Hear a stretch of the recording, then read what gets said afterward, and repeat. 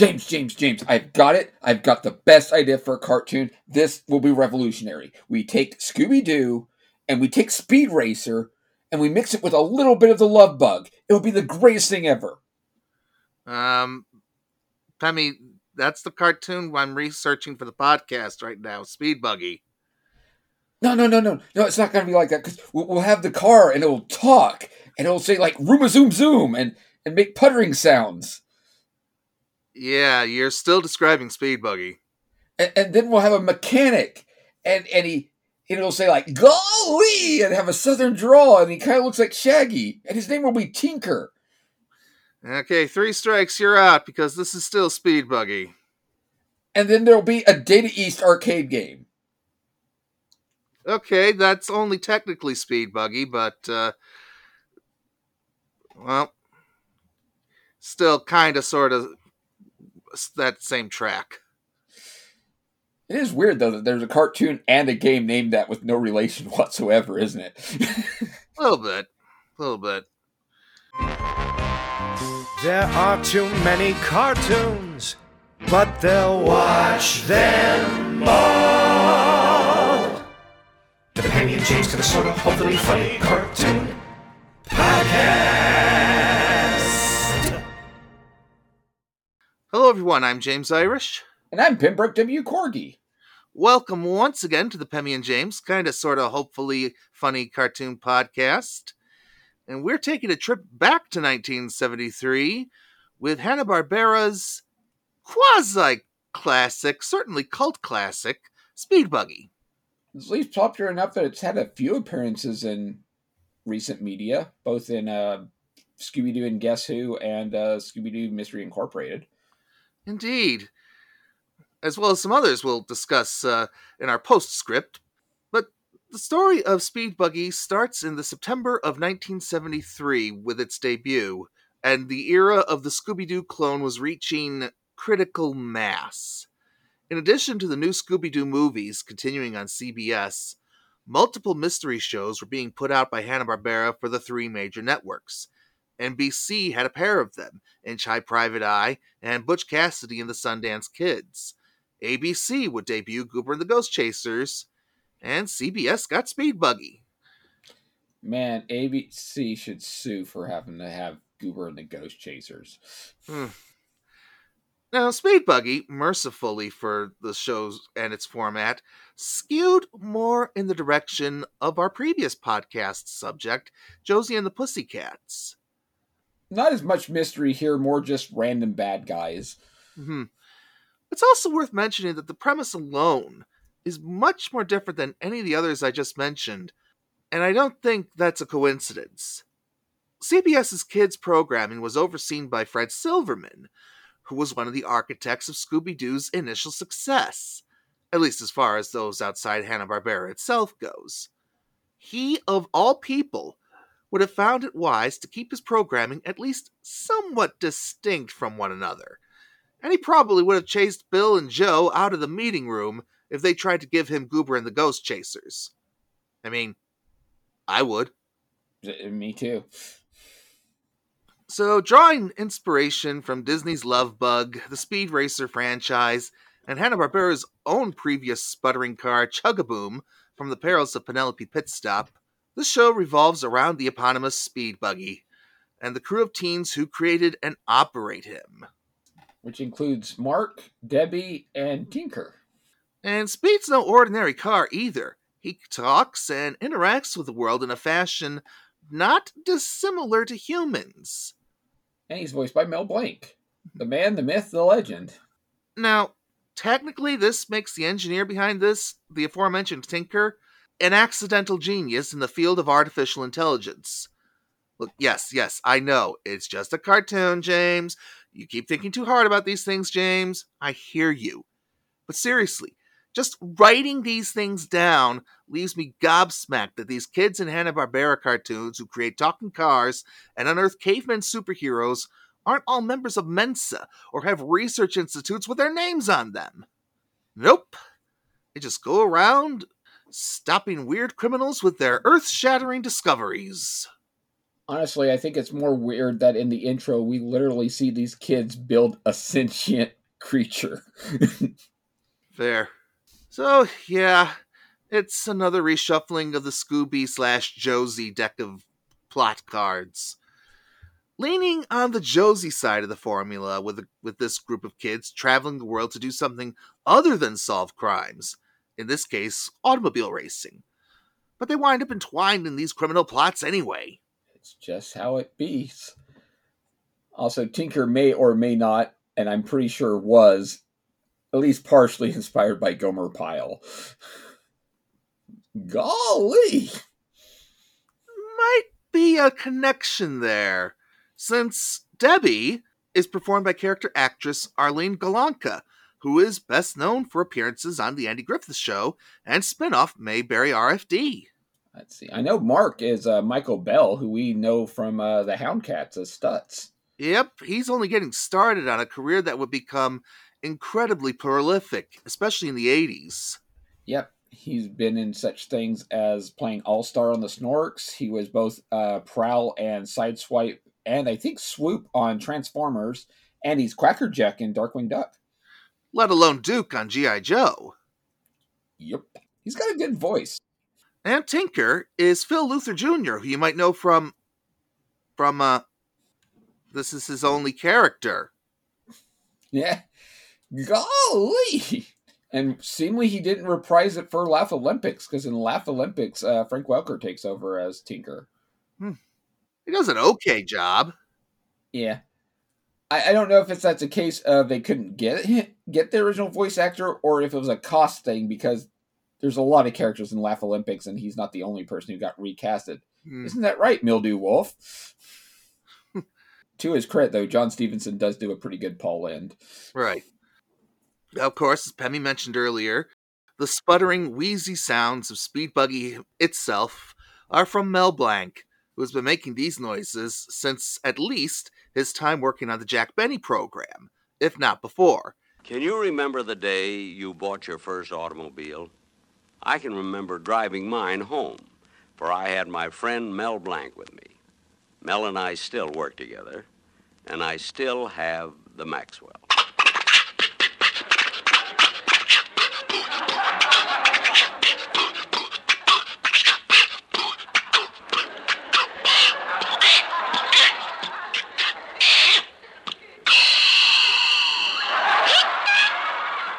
Now, anthropomorphized cars were, and still are, nothing new in animation. From the earliest black and white short subjects to John Lasseter's passion project that extended the career of Larry the Cable Guy beyond his expiration date, the grille and headlights of automobiles make them easy choices to apply human attributes onto. Eventually, we'd get them turning into robots, but that's far later. Yeah. Still, Speed Buggy's most direct predecessors are Chugaboom, the vehicle of choice for the Ant Hill mob on the Perils of Penelope Pitstop, and Sparkplug from the aforementioned Houndcats, both of whom precede our plucky little dune buggy by a mere couple of years. Also proving that, Mel Blanc can just sputter into a microphone and still make a likable enough character. Mm-hmm. Now, speaking of creative workers on this is a good show to make mention of one of Hanna Barbera's unsung heroes, who has done a lot of the theme songs for shows we've covered already, Hoyt Curtin. He is magnificent on this, and I love the Speed Buggy theme song. It's really catchy, especially considering it literally has car horns in it. As a composer and music director, Hoyt got his start at the very tail end of Tex Avery's run with MGM, and was quickly hired by Hanna Barbera just as they were starting their own company.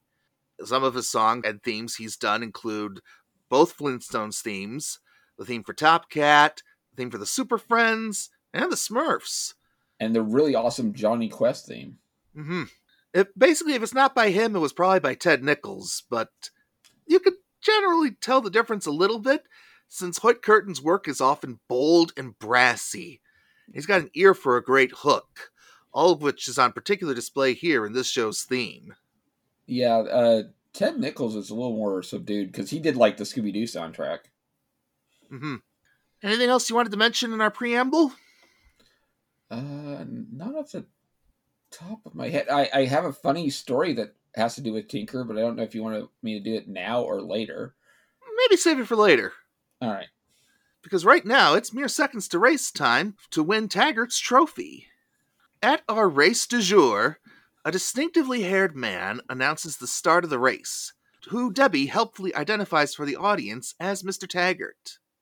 And Taggart, we should mention now, is performed by one of television's most familiar voices, Gary Owens. Which, weirdly, he seemingly did this uncredited, because he's not listed in Yeah. the cast list, but it's obviously him. He's best known as the announcer on Rowan and Martin's Laugh-In, one of only 4 performers to be on that show for its entire run. While us cartoon heads know him best as Roger Ramjet and Space Ghost! Not to mention the Blue Falcon from Dinobot. Well, true. Weirdly, as much as I watch Space Ghost a lot, I always think of Blue Falcon first. Which he actually reprised that for an episode of Dexter's Laboratory before he passed. So, Oh, cool. He also did an interview as the original Space Ghost for Space Ghost Coast to Coast. yep. And he almost was Inspector Gadget at one point. Which is, if you've ever watched that pilot, because you can find it on YouTube, it feels weird. Now, the Bugs team chat, and Speed's ready to go, as Taggart announces that the prize for a race around the local mountain range is a solid gold trophy. Even by 1970 standards, that's actually kind of impressive. That is, yeah, solid freaking gold. Like, gonna give something solid gold these days. Be like gold plated. Yeah. These days you can't even get a solid gold dancer. So Debbie's encouraging Speed to show the other cars what he's made of, and he does until another racer's vehicle goes all Apex Predator and shows off its fangs. This other car is not mentioned or seen again. It's just there for a gag. Basically. Now, just as they're all about to head to the starting line, an ominous shadow looms overhead. It's a blimp, designed in the same visual mold of Dick Dastardly's Mean Machine, as 2 masked types gloat that the racers don't know what's about to hit them. And the deeper voiced of these henchmen is Mel Blanc, pulling double duty in this cartoon. Here, using a variation of the Barnyard Dog from the Foghorn Leghorn cartoons. Certainly can't blame them for having Mel fill in for, like, random characters. I mean, if you have Mel Blanc of all people, you might as well use them. I mean, from what I hear, he was also pretty pricey at the time, so, get that money's worth. Yeah. Now, Debbie is too wrapped up in giving Speed instructions to notice that Taggart has waved the green flag, and they've all zoomed off. At least Debbie knows her stuff, so she doesn't Oh, yeah. feel... They actually, I think one thing I do like about this is I think Debbie has a lot of character to her, which is better than a majority of the quotation mark girl characters that get stuck in a lot of these type of shows. Yeah, she's actually pretty well-rounded. Something I can't say for, a lot. We'll discuss those another time because several of these cartoons are on the list. Now, what she does notice, though, is that blimp, which Mark initially waves off as just another observer, as the henchmen ready a motion control ray, while a voice on the other side of the comm unit tells them to stand by. Which eventually they end up shooting a car with that said motion control ray that makes them go reverse into a freaking rock wall. Yeah, one by one, the racers are zapped into driving into reverse, wrecking themselves on local geographical features. And the Bugs team realize this just as Speed and Tinker are targeted. Soon they're zigzagging backwards, then zag-zigging, then zag-zig-zagging and zigging. Their words, not ours. Props to Michael Bell for delivering all that. Yeah, that probably took multiple takes. And they tried to get Speed Buggy right off a cliff. Fortunately for Tinker, Speed Buggy isn't your ordinary car. Right.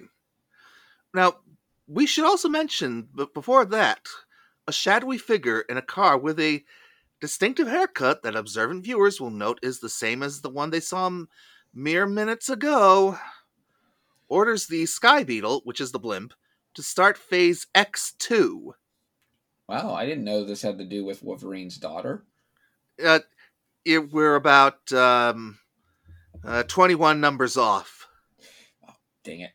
But yeah, like you were saying, Speed's no ordinary car.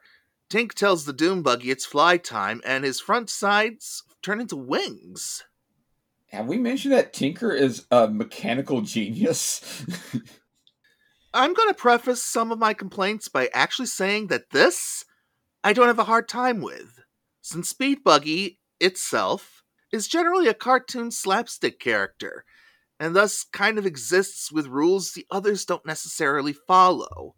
Kind of like if you were driving Benny the Cab. Yep. Though, that is an interesting thing that they do point out in multiple episodes, is that Tinker is actually a mechanical genius, which is a nice change of pace from characters that usually have his type of southern drawl and what character portrayals they usually have. Now, a second blast of that laser disables the flight, and Speed ejects Tinker to safety before the third hit. Fortunately, which sends him down again, which he ends up saving himself by Tinker telling him on a remote control to, I don't remember exactly his phrasing, but he shoots off his tires and lands in them. Yeah, the tires form a picture-perfect stack that Speedy lands right in the center of, through the middle. Now wait just a minute! Forget it. The suspension of disbelief already went out the window with the premise as it is. I'm just gonna have to live with these impossible tire tricks. They're just very stretchable rubber. Tinker made his own type of rubber tires. I don't know. I guess. To which then Speed Buggy jumps out of it, throws up the tires, and they all land easily back onto his, what do you call those? The chassis? Yeah. Something like that. The frame. The I'm frame. not a car person. I'm not either. I was going to say spics or spigots, or actually, I don't like any of that. The axles? Axles, yes. Oh, Crunchy's gonna hate us. Yes, the axles. They rose to the occasion, you know. Axel rose. So Speed is called to meet with the team, but he's completely puttered out as the mystery man laughs and declares his weapon an absolute success. It's impressive, I'll give him that. True. Calling the blimp back to base, the Speed Buggy crew vows to figure out what the scheme is as soon as they can reunite with their ride. And the blimp makes landing in an underground base in a valley by hitting an old tree to activate the door.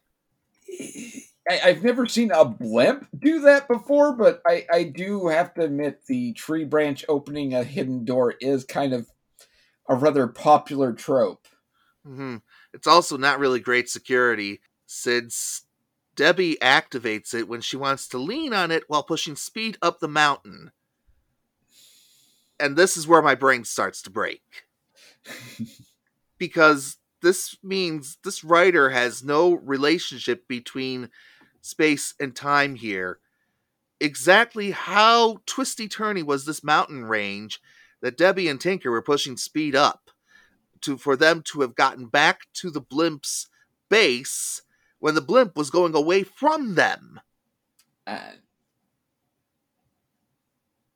It's a convenient coincidence. Yeah.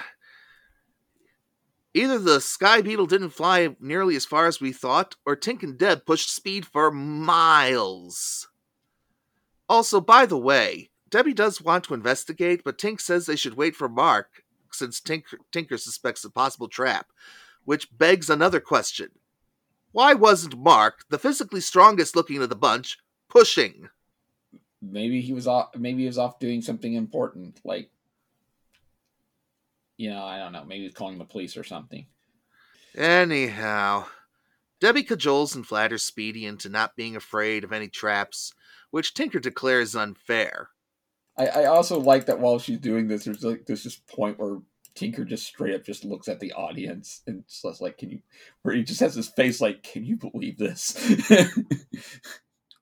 And when pressed on how Mark will find them, Deb suggests Speed drops some nuts and bolts as a trail.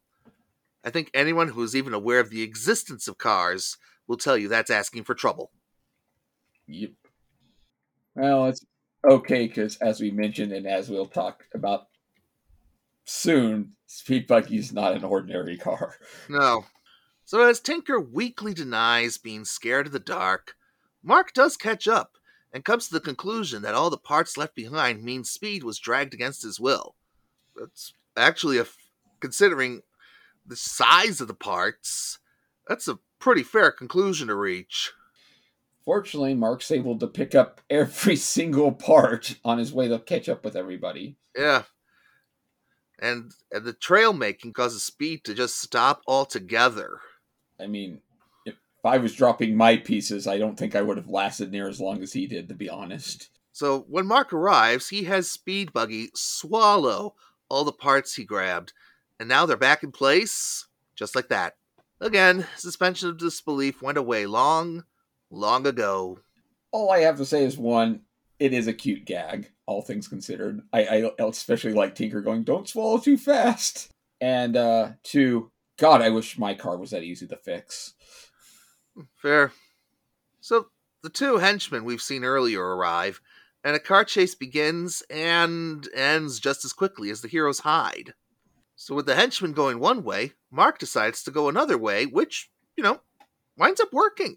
They find the factory where everything's going on. With the blimp parked nearby, and they're spotted on camera and zapped with the motion control ray back into reverse and into a cell. A conveniently placed cell, I might add. So using a belt from the engine, Speed pulls the bars off the window and they jump right out the window with the car and everything. That window should be at least a third of Speed's own height and width.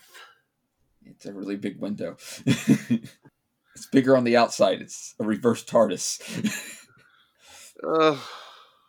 I can't. They have very short time limits to make these cartoons. That's the only defense I've got.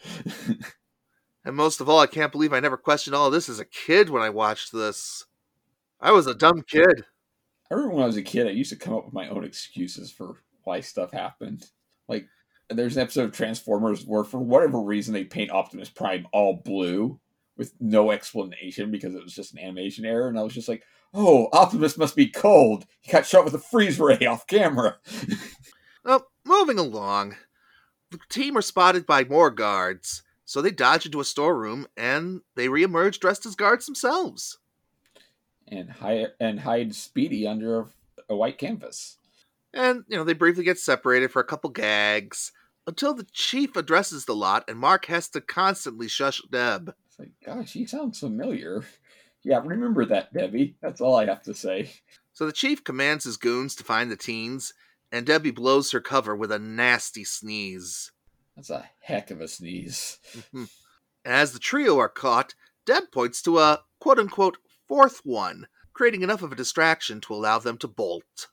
That's what you get for being greedy! Speed Buggy hears the ruckus, zooms into action, and has to dodge the motion control ray to catch up to his friends. I will give him credit, though. As much as that's a basic gag, the whole, look over there thing, it still was pretty well done. It was kind of cute. Yeah. I like Debbie's that's what you get for being greedy. As they drive into the factory proper, Taggart unmasks. He was, of course, the chief, and says they'll give the meddlers a ride on the conveyor belt. To which Speed Buggy has to make a sudden stop in front of the conveyor belt because it just happens to be there. Flings our three teenagers onto said conveyor belt, which they could have, easily just jumped off of, and somehow gets put into an elevator? Now, from a safety standpoint, I'm more concerned of them being launched out of Speed Buggy in the first place. You could learn a lot from a dummy. Buckle your safety belt. Yeah, this was a time period where that was less enforced in TV shows. Now, Speed has to hide behind a steel column to evade the guards, and I can accept that, since Speed is the kind of slapstick character, and again, more bound by cartoon physics, that kind of works.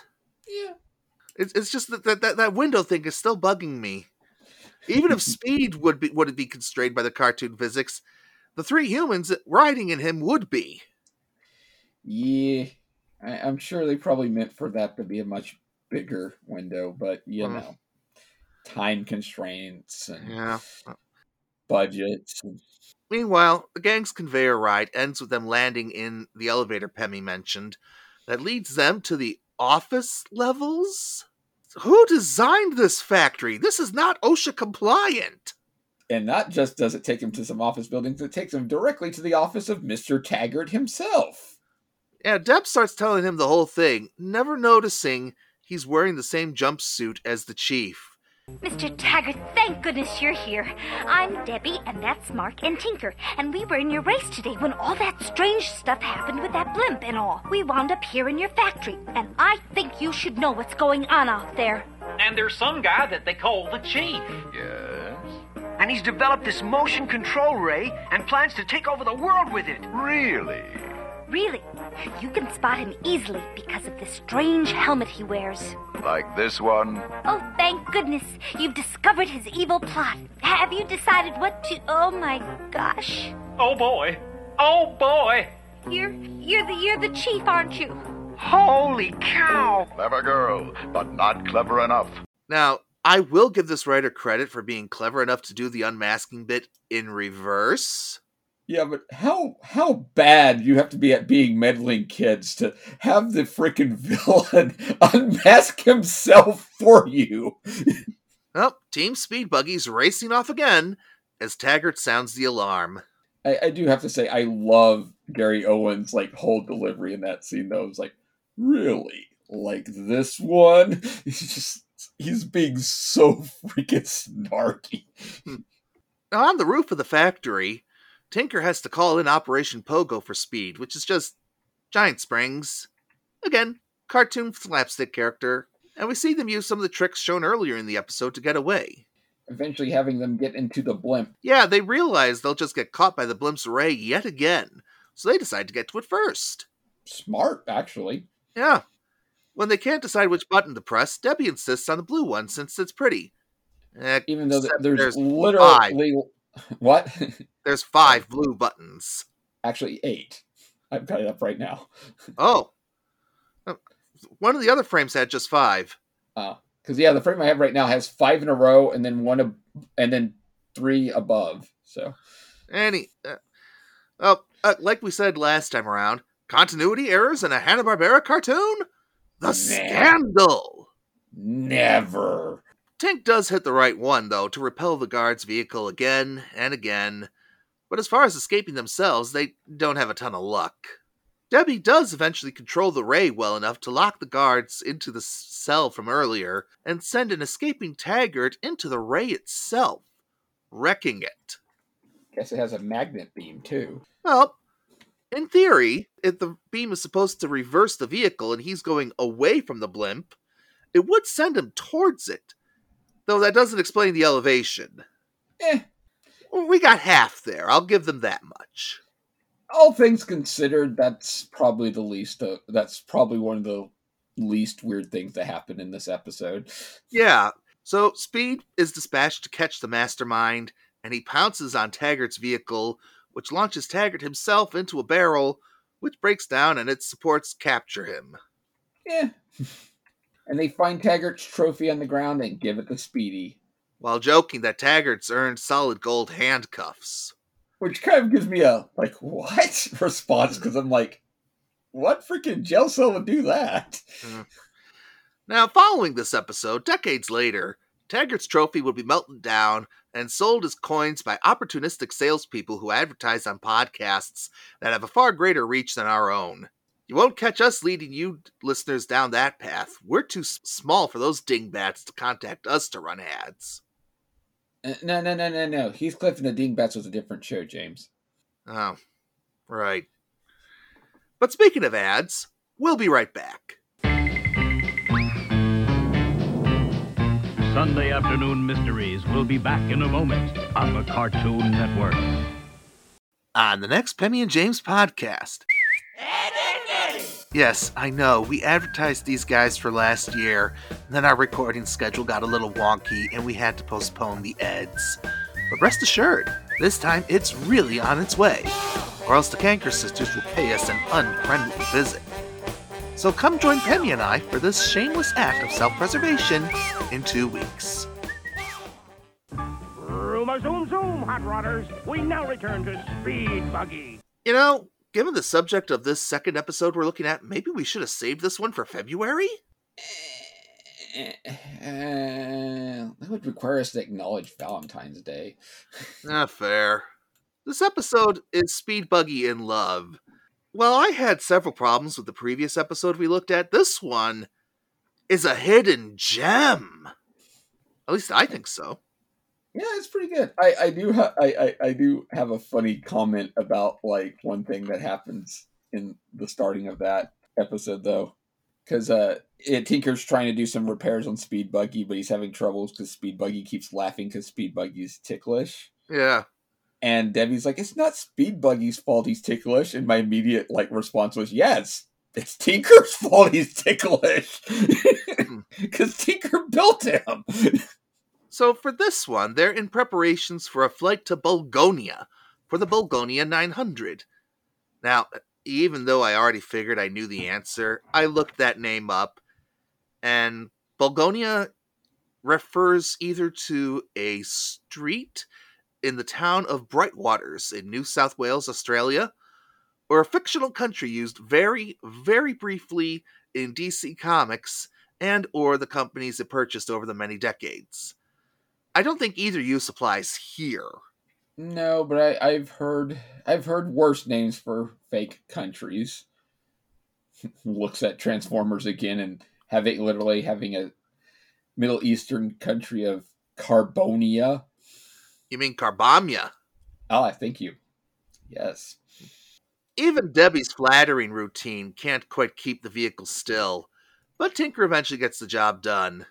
If nothing goes wrong, they should have a good trip, and Debbie asks, what could go wrong? Well, at least she didn't say it in my least favorite way of saying that line. Yes, but still, the genre savvy among us know those are the 4 words you never, ever say. Unless you're a bobcat who says a version of that all the time. What could possibly go wrong? Now, as if to demonstrate, we crossfade to a boarded-up warehouse where one Baron Vulch, dressed just about exactly as you imagine from the name, Baron Vulch, and he's laughing about his latest invention, while his frog-like henchman Pigmo, aka Mel Blanc doing an archetypical Eastern European accent. It actually sounds like a weird version of his voice for the Bully Brothers in Penelope Pet Stop. A little bit. So this invention is a bugging device for espionage purposes, and it's quite literally shaped like an ear. It doesn't look very, how should I say, hidden. No. Though I think the point of it is more you can hear through walls and stuff. Mm-hmm. I also want to point out that interesting flag in the background of this villain. Vaguely, yeah, I'm going to stop. Okay, yeah. So Pigmo wonders how to smuggle the device into Bulgonia, and Vulch's plan is to have Speed Buggy smuggle it in for them. I also want to say I'm pretty sure Vulch is voiced by Hal Smith, because this sounds like one of the voices he's done. Okay. So later on, the Speed Bug team are at the airport, and Tink is unloading the last of their bags, when Vulch and Pigmo just waltz right up and drop it off in plain view of who knows how many people. Wow, TSA was more lax back then than I thought. Seemly. Now, I should mention, I can forgive the teens for being unaware, since they're wrapped up in getting their flight paid for and everything. Back then, a lot of that stuff was done right at the desk the day of the flight. Could you imagine that now, though? Yeah. It's still pretty bold of our antagonists, though, to just do this in proverbial broad daylight. And literal broad daylight, too. Yep. But to their credit, they do slip it behind a panel in the trunk out of Tinker's potential sight. At the same time, you'd think Speed himself, being a sentient car, would notice the weight differential caused by the new addition. Not to mention he'd hear the duo talking. He's also hyped up and everything. Maybe he's just used to having people putting junk in his trunk. We'll get to that later. I have more questions about the fact that Speed Buggy is literally sitting in a seat on the freaking blade. Yeah, again, the proportions of this dune buggy seem to just change on the needs of the gag. But, cartoon slapstick character. Also, Tinker's just standing in the middle of this freaking airplane. It's like, should he be, setting? So the flight boarded, the Baron cackles some more, and in flight, we get the gag of a flight attendant trying to make sure she has the right kind of motor oil to serve Speedy. He knows what he likes. Yep. And in Bulgonia, we get a customs gag about declaring things, and Tinker comically misunderstands. Welcome to Bulgonia. Have you anything to declare? Only that we're downright happy to be here and proud to be representing our country and... No, Tinker. He means, do we have any merchandise to declare? Well, he's proud to be racing for his country. Now, Debbie notices a wanted poster for Vulch and Pigmo with a $10,000 reward for their capture. How convenient. The Bulgonian authorities converted it into dollars for the Saturday morning audience to understand. It was really nice of them. Very polite. Yeah. Or maybe they also have dollars. Maybe. It's airport customs. They probably have multiple versions of that poster with different currencies on it. Besides, this was back in the 70s. A dollar was actually worth something then. Yeah. So Debbie was aware of Vulch and Pigmo being on the plane and decides they should actually go and try and catch the duo. But the customs official warns them that the duo are quite dangerous, which gives Tink and Speed second thoughts. But Debbie still wants to pursue it, feeling like James Bond in her words. I mean, it is $10,000. Yeah, that's not chump change. Even today. Yeah, let's say even today, imagine what that would have been worth back then. The group splits up to handle luggage and such, and Pigmo is sent to get the box. And outside, the scene that follows is proof that Tinker may be a mechanical genius, but he's not very street smart. Oh, he is the resident Shaggy still. Yeah. So Pigmo just strolls up to Speed and Tinker and tells the latter there's a phone call for him, leading him to a phone booth with the Baron on the other end of the line, making Tink think it's the president of Bulgonia. Golly! And Pigmo locks him in with a metal bar. But they can't get Speed's trunk open as easily this time before Debbie and Mark return. Again, you'd think Speed would notice them doing this. He doesn't have very good back vision, I guess. I don't know, sentient car stuff and everything, we don't know how sensitive his touch senses are, all things considered. Once the others go find Tinker, they see right through the trick. And when they say something funny's going on, Tinker is still under the impression he was on the phone with the president and just says, "Yeah, I think we got disconnected." Oh. So later, at what I presume is his ancestral castle, Vulch scolds Pigmo, but he's confident they'll succeed via Plan B. Pun alert! Plan B is Mata Kari. Boy. The punrifically named feminine anthropomorphic car. Now, Mata Kari is not sapient like Speed is, though. She's controlled remotely from the front by Pigmo hidden underneath the hood of the car. So they run tests on her eyes, walking, and her horn sound, and the Baron is convinced this will be a slam dunk. I got one question, though. If he's in an ancestral castle, how the heck have they not found and caught him? You'd think that'd be like the first place they'd check. Fair.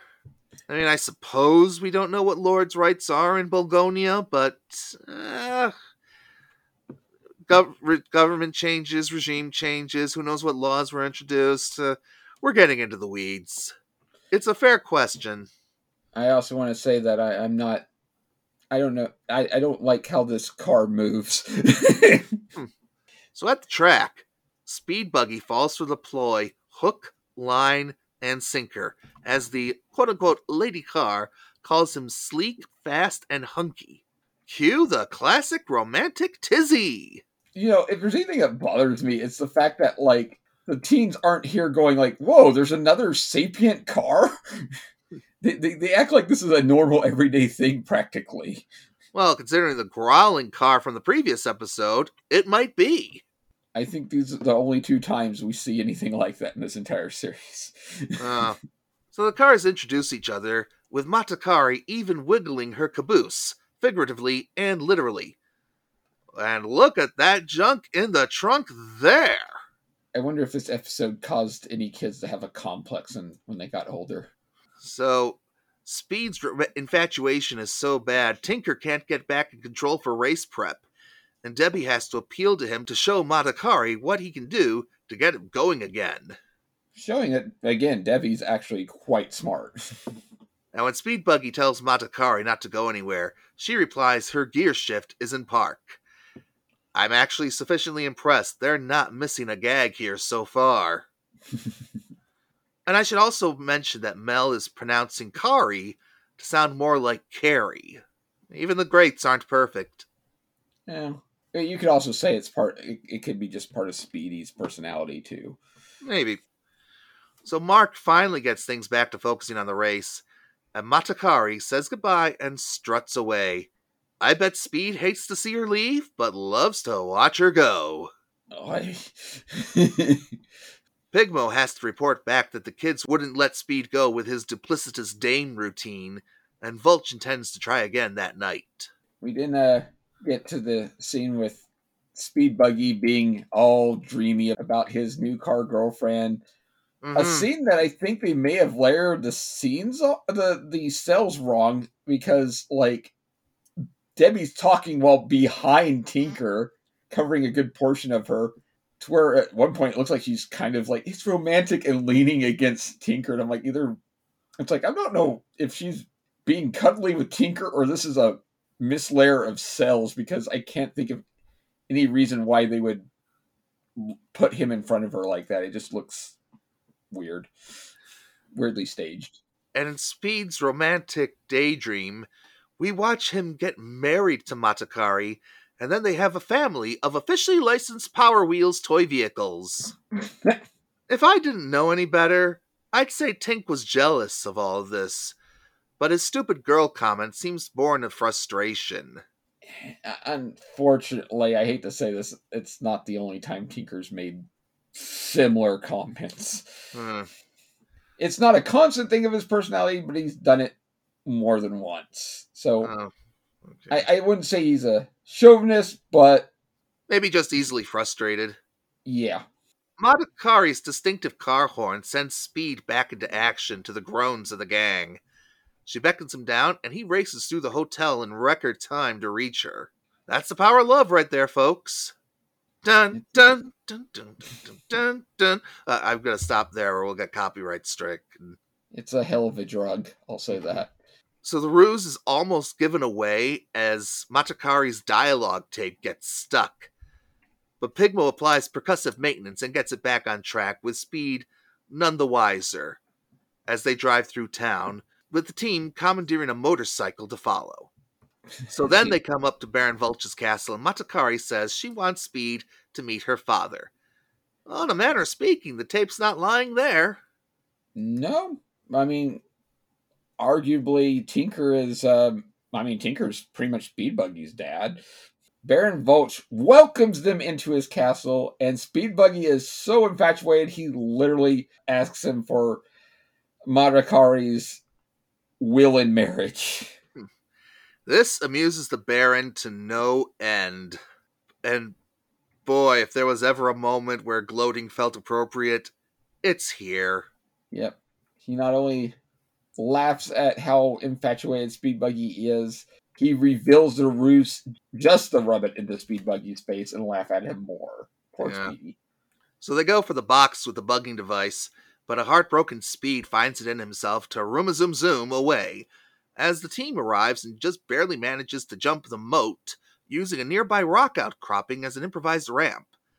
Now, for this era, that's decent attention to detail. I also want to say that I don't think that's a legal amount of people you can have on a motorcycle. Fair. So they arrive to Speed just as the villains are about to jump him, and the Baron threatens Pigmo with the salt mines if he fails. Which must be really bad salt mines because, man, Pigmo, like, pretty much just begs at one point for them to come back. Just outside, there's not enough room for Speed to get a jump in, so he has to swim for it. He's a little petrified of that idea, but Debbie and Mark say they'll hold the despotic duo off. That idea doesn't really last, though. They don't really even do anything. No. Yeah, because the chase to the racetrack is on with Vulch and Pigmo in the fake femme fatale, and the remaining bugs following them.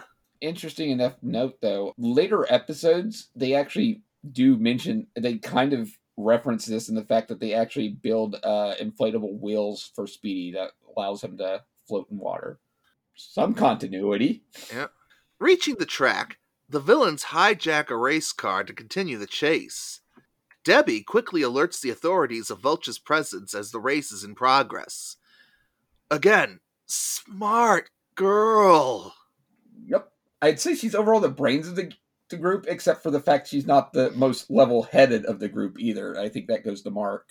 It's kind of a gender flip version of Fred and Velma in this case. Yeah. And, kudos for doing something fresh with it. What does it make Mark? I'll have to think about that.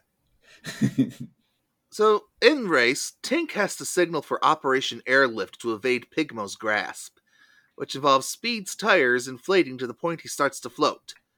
Because all air works like helium? Again, cartoon slapstick car, par for the course.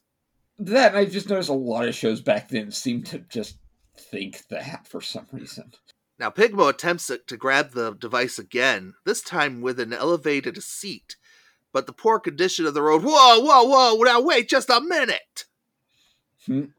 What kind of professional race group is putting this on if there's potholes in their track? They've had months to prepare for this. This should have been caught. Hey, we don't know what the race rules are in Belgonia. Bulgonia. Yeah, but there's international governing bodies for this sort of thing. The only explanation I've got is the writers just needed convenience. Pretty much. So now Vulch is trying to grab the case using some bumper car style action, and he actually gets the device free. Pigmo catches it while right in front of Vulch, who then wrecks through a gate or a fence and somehow loses the wheels and throws the entire remaining part of the car, as well as him and Pigmo, right into a police van. And even Pigmo's less than impressed now because he just says, I know, it's my last chance. I'm more impressed by the police officer that was just sat there waiting for them. He said, yep, I've got this trajected just right. Mm-hmm. That police officer is also a physics major. So Speed wins the race, but he's spooked since Matakari seems to have been left on by the villains, and she's going through her cute girl routine again. Speed Buggy's like, heck with that! Yeah, he bolts through the fence himself to avoid being, in Tinker's words, hogtied. Golly! Misgivings aside, this was a really well-paced episode. It's good. A lot of the episodes are kind of like this. They fluctuate, I'd say. By far not the worst Scooby clone. I actually like this show, but yeah, sometimes it's... whew. Now, as fun as this could be, a common criticism levied against Speed Buggy is that many of the plots are taken right out of Josie and the Pussycats. I think I saw a couple of them when I'm reading through the descriptions. I mean, both shows have in common a kind of a green thumb villain, for starters. Yep. But Josie and the Pussycats didn't have the Hidden Valley of Amazons episode. Maybe they should have. which is an episode where you do get to see Tinker be kind of chauvinistic. Hmm. But it was done purely for a gag, so... Yeah.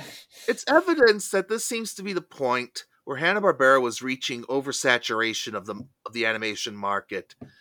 Since, as we mentioned at the top of the podcast, there were another 3 detective/adventure shows being launched at the same time as Speed Buggy, and at the same time, Hanna-Barbera was back in the superhero cartoon business with the Super Friends, thus diluting the well of ideas for villain types even further.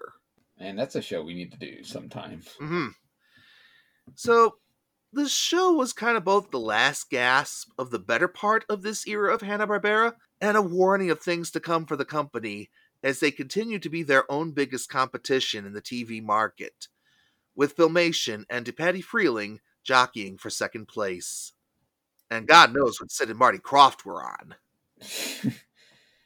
Which would also lead eventually to, if I remember right, Fred Silverman convincing Joe Ruby and Ken Spears to make their own company because he felt that adding additional competition to Hanna-Barbera would cause them to be more creative, but instead Ruby Spears just saturated it more because they practically just kept putting out the exact same stuff.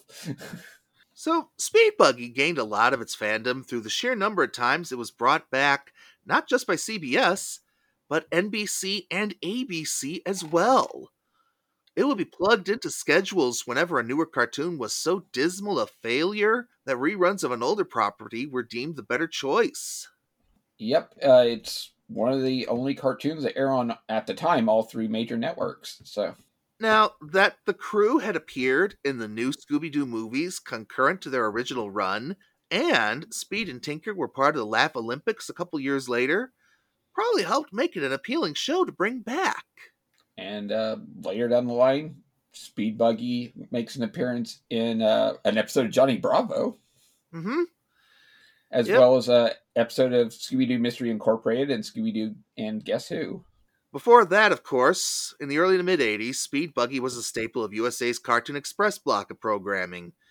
It would then be part of the Sunday afternoon mysteries on Cartoon Network in the 90s, and a regular on the Boomerang schedule in the 2000s, just like many other shows of its ilk. And Speed Buggy has one other cameo of note, I should mention, in the modern era. Ooh. On Animaniacs. That's right. Yep, in the song Suffragette City. Nice. And of course, Speed and Tinker are appearing in quick but fun cameos in Jellystone. Yep, I briefly forgot about that. So, I think we're about ready to put the brakes on this one and pull up to the gas station.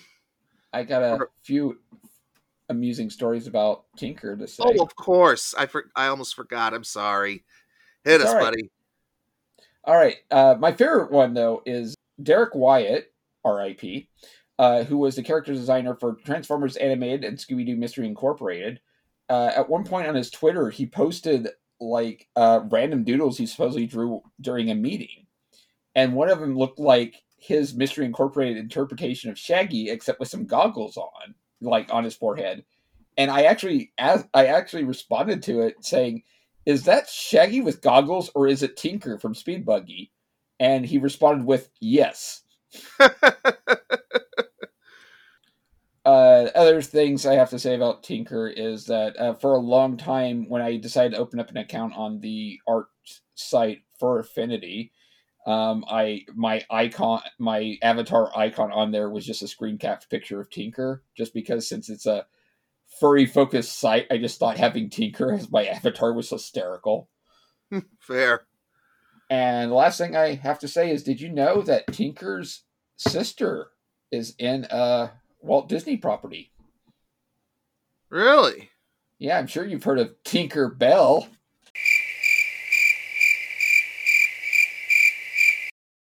All right. It was there. I couldn't avoid it. The Derek Wyatt story. I was thinking it too. The Derek Wyatt story was definitely the one I wanted to say the most, though. Yeah. So, well, let's speed over to Wegmans and restock the breakfast cereal. But before we do that, we've been remiss in saying, hey, thank you for listening to this podcast. Every download means a lot to us. us. And if you're listening to the YouTube one, please like and subscribe. And hey, give us a rating on iTunes, Spotify, or wherever you get your podcasts. And make sure to hit that notification bell. And stand on your head and sing an AC/DC song backwards, just because. And if you can, watch an episode of Speed Buggy. It actually has an episode that mentions Oklahoma, and that makes me happy. Okay, I think we're out of gags, so good night, everybody. See ya! The companion change to the sort of hopefully funny cartoon podcast. The preceding podcast is a co-production of the Mighty Monkey Corporation and Artificial Orange Studios. The theme song is written, composed, and performed by Shawn Michael Smith.